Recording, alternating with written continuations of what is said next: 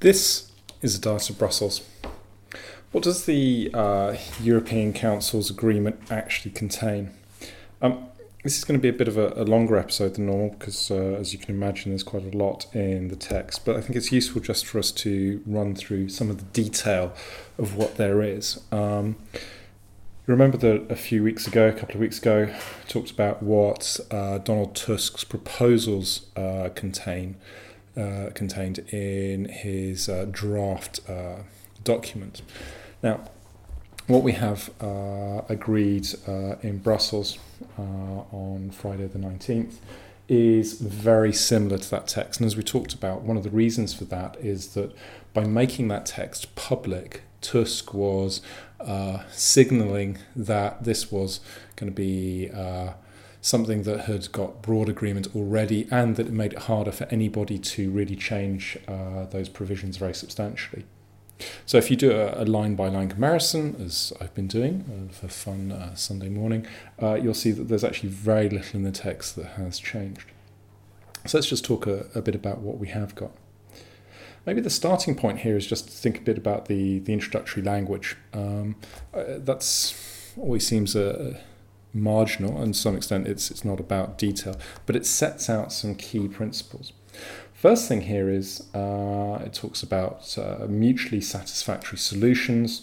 It talks about this being something which is fully compatible with the treaty. So again, this idea that Tusk set out in his original set of proposals is really very much within the framework of the treaties. Importantly, also, it stresses that this is legally binding as a decision. And the heads of state and government, so the members of the European Council, agree that this is something that can be amended or repealed only by common accord. So the concerns that Cameron had set out in his original demands and his letter to Tusk back in the autumn, to a degree, are respected here. So this is not simply a declaration and, well, we can change our minds down the line. It's that all member states need to agree with that. Final point, I think, from this introductory section is that this is something which is only going to come into effect when the UK announces that it wants to stay within the EU. So until the referendum result is known, so presumably on the Friday, the 24th of June, at that point, the UK would announce to the Council that this is its decision, and at that point all of these things would happen.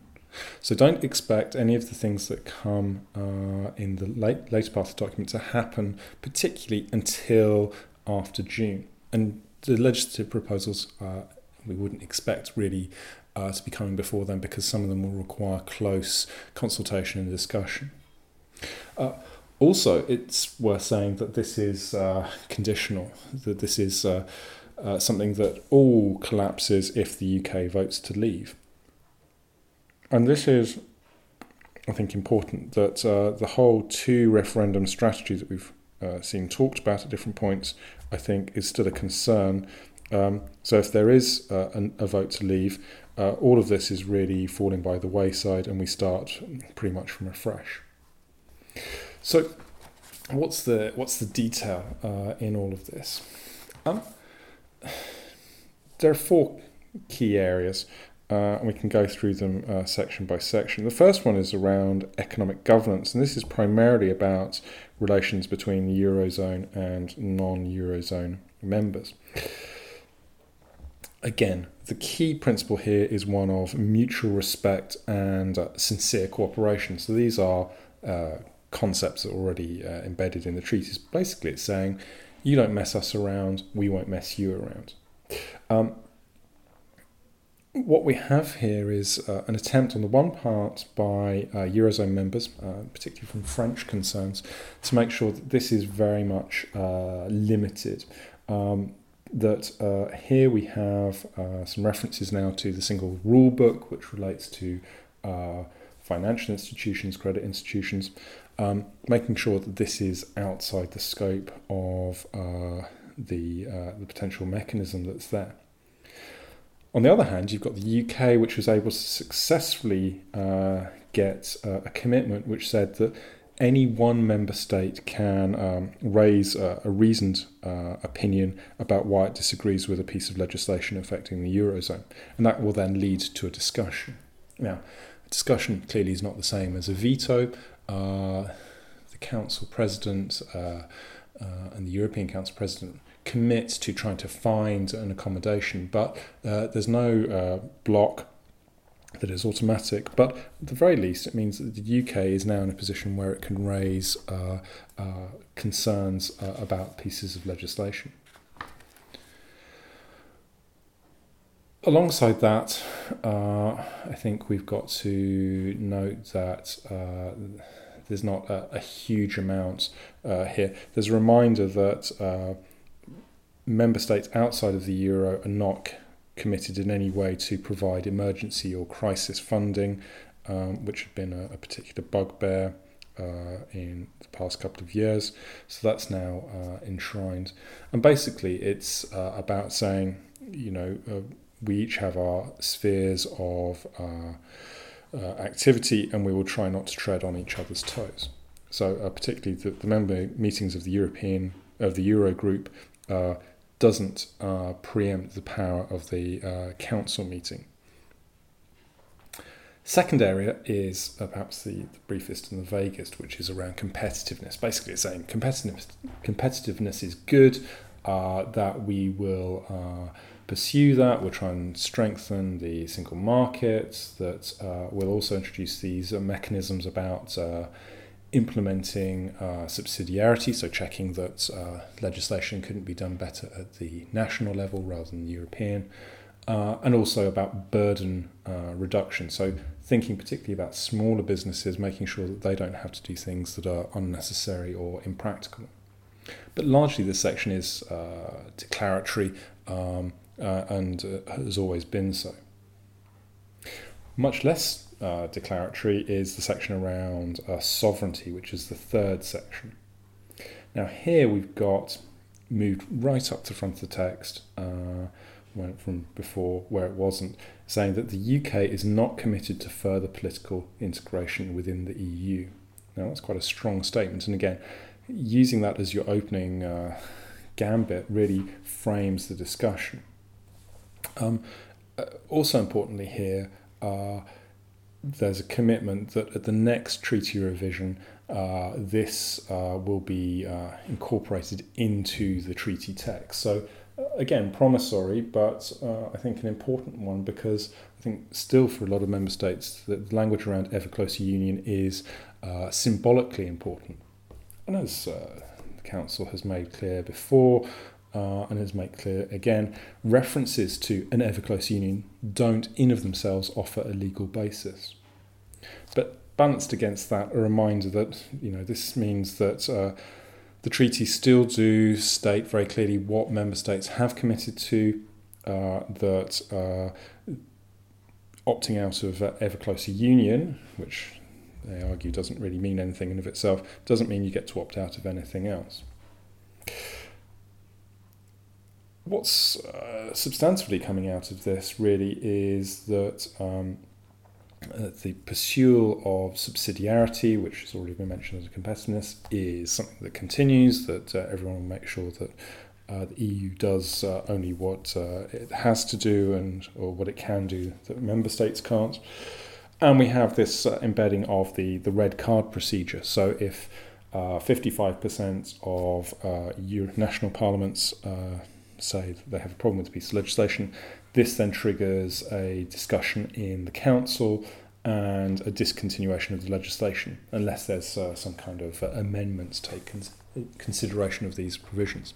Now, as I've talked about in another podcast, if you've got more than half of national parliaments having a problem with a piece of legislation, you would imagine that more than half of member states would have a problem with it, which means that it would be unlikely to pass in any case. So I think we have to be cautious about what this actually means in substantive terms, but I think we should still note that it's now something which is an extension of current provisions. All of which brings us then to the most high profile and contentious part, particularly in the UK, which is around social benefits and free movement. A lot of the language here in the agreement of the European Council is about reminding member states that they already have a considerable degree of flexibility. Whether it's in relation to treaty provisions or secondary legislation, there are already a number of exemptions and exclusions and limitations that can be brought into place. Now, one of those areas which Tusk's proposals have brought forward, and which hadn't really been thought about much before, was that member states can take action to limit free movement between member states when there is an abuse of rights or there is forged documents, marriage is a convenience, serious and genuine threats to public policy or security. So all the kinds of things that people like Theresa May has talked about over the years as being problematic. So that's essentially a clarification, and so there's sorted declarations to that effect, and the Commission will present further declarations to clarify that this is so. What's new, though, are two key areas. One is the area of child benefits, which is something that wasn't discussed very much in the original thing, and there is an original proposal, but there now is a more substantive provision. What this says is that member state nationals who move to another member state can have a child benefit index linked to the cost of living in their home member state when the children live there, rather than having come with them to the new member state. Now, this is what the British had asked for, and this was what I think probably the one big area of surprise that had come through. However, that has got limited to a considerable extent in the treaty, in the agreement that we have.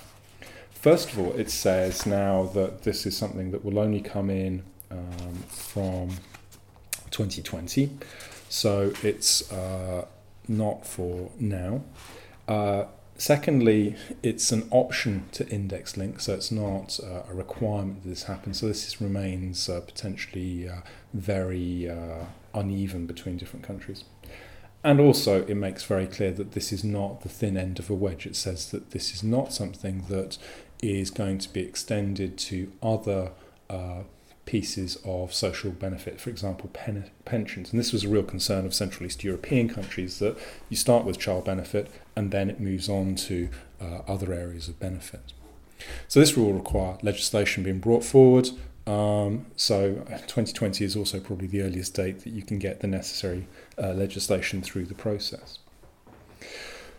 Second big area here is around the safeguard mechanism, so limiting in-work benefits to EU citizens. The detail here is really very much as was previously discussed. A member state can raise a concern that this is it's under undue pressure over an extended period of time. It does that to the Commission and to the Council. They can then bring forward a piece of a decision which then says that the Council is allowed to make a decision or recommendation that you're allowed to have a restriction on those benefits. Now, those benefits, again, will be temporary in their restriction, and there'll be a progressive lifting of the restriction. What has changed, or at least has been clarified, is that this will be for a single period of 7 years. So no possibilities of extension, but longer than the original block of time that had been mooted at different points by different people. Now, again, this needs to be something that needs to come through a legislative process. I think what's important, though, is that the British situation is clarified a bit. That the original proposal said that the UK already meets this condition. It still says that, but now it notes that it meets that condition because it hadn't made full use of the transition periods that were available to it when new countries were joining. So essentially it's making a particular argument. It's saying the UK is one of only a very small number of countries that in 2004, because it immediately opened its borders to Central Eastern European countries when they became member states, has had this long period of excessive flow of EU nationals, and so that reason is why it qualifies. Now that's important, not so much for the UK, but because it limits the ability of other member states to make the same claim. So again, this is something I think has been driven by Central East European countries who are worried that once one country starts doing this, other countries will follow. And so by being very clear of saying, here's the situation, here's the reason, you're essentially saying this is for the UK in the first instance, and somebody will have to come up with a very good argument about why. And I think this was something that was also a bit of a concern in the UK, that if anyone started presenting a legal challenge to this proposal, they needed to have something to hold on to. That's really the substance of what we have in this document. I think a number of things are worth noting from this. First, it shows the success of Tusk's and I think Cameron's approach of saying we put this out there and we make it very hard for anyone to mess about. And you could wonder indeed that given the extent of the changes, which are not that big, why it took 2 days of very hard negotiation to reach this agreement. Second point to note is that this is not a UK-specific settlement. Even though it's all framed as a new settlement for the UK within the EU, there is really only one place where the UK is marked out for special treatment, and that is where you have this reference that I've just talked about to the UK already meeting the criteria for accessing the safeguard agreement. Otherwise, everything else is couched in the language of a member state, the member states, and these things are open to everyone. So when we talk about a new deal for the UK, I think we have to be careful that this also opens up new rights and possibilities for other member states.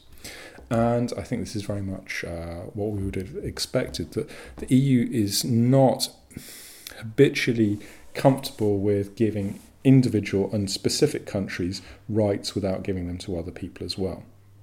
And you can see also how that helps to limit what the UK might demand, that it says, well, if you have this, other people have to have it too.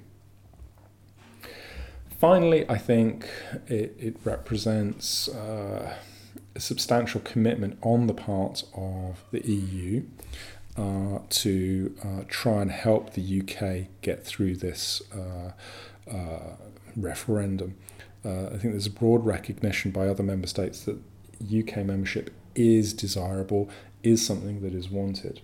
And as much as possible within the framework of the treaty, which I think is also an important point to stress, it has made as much accommodation as it can. That's really the substance of what we'll talk about. We'll look in other episodes at some particular aspects that come out of this and the reaction, but I hope you find that useful.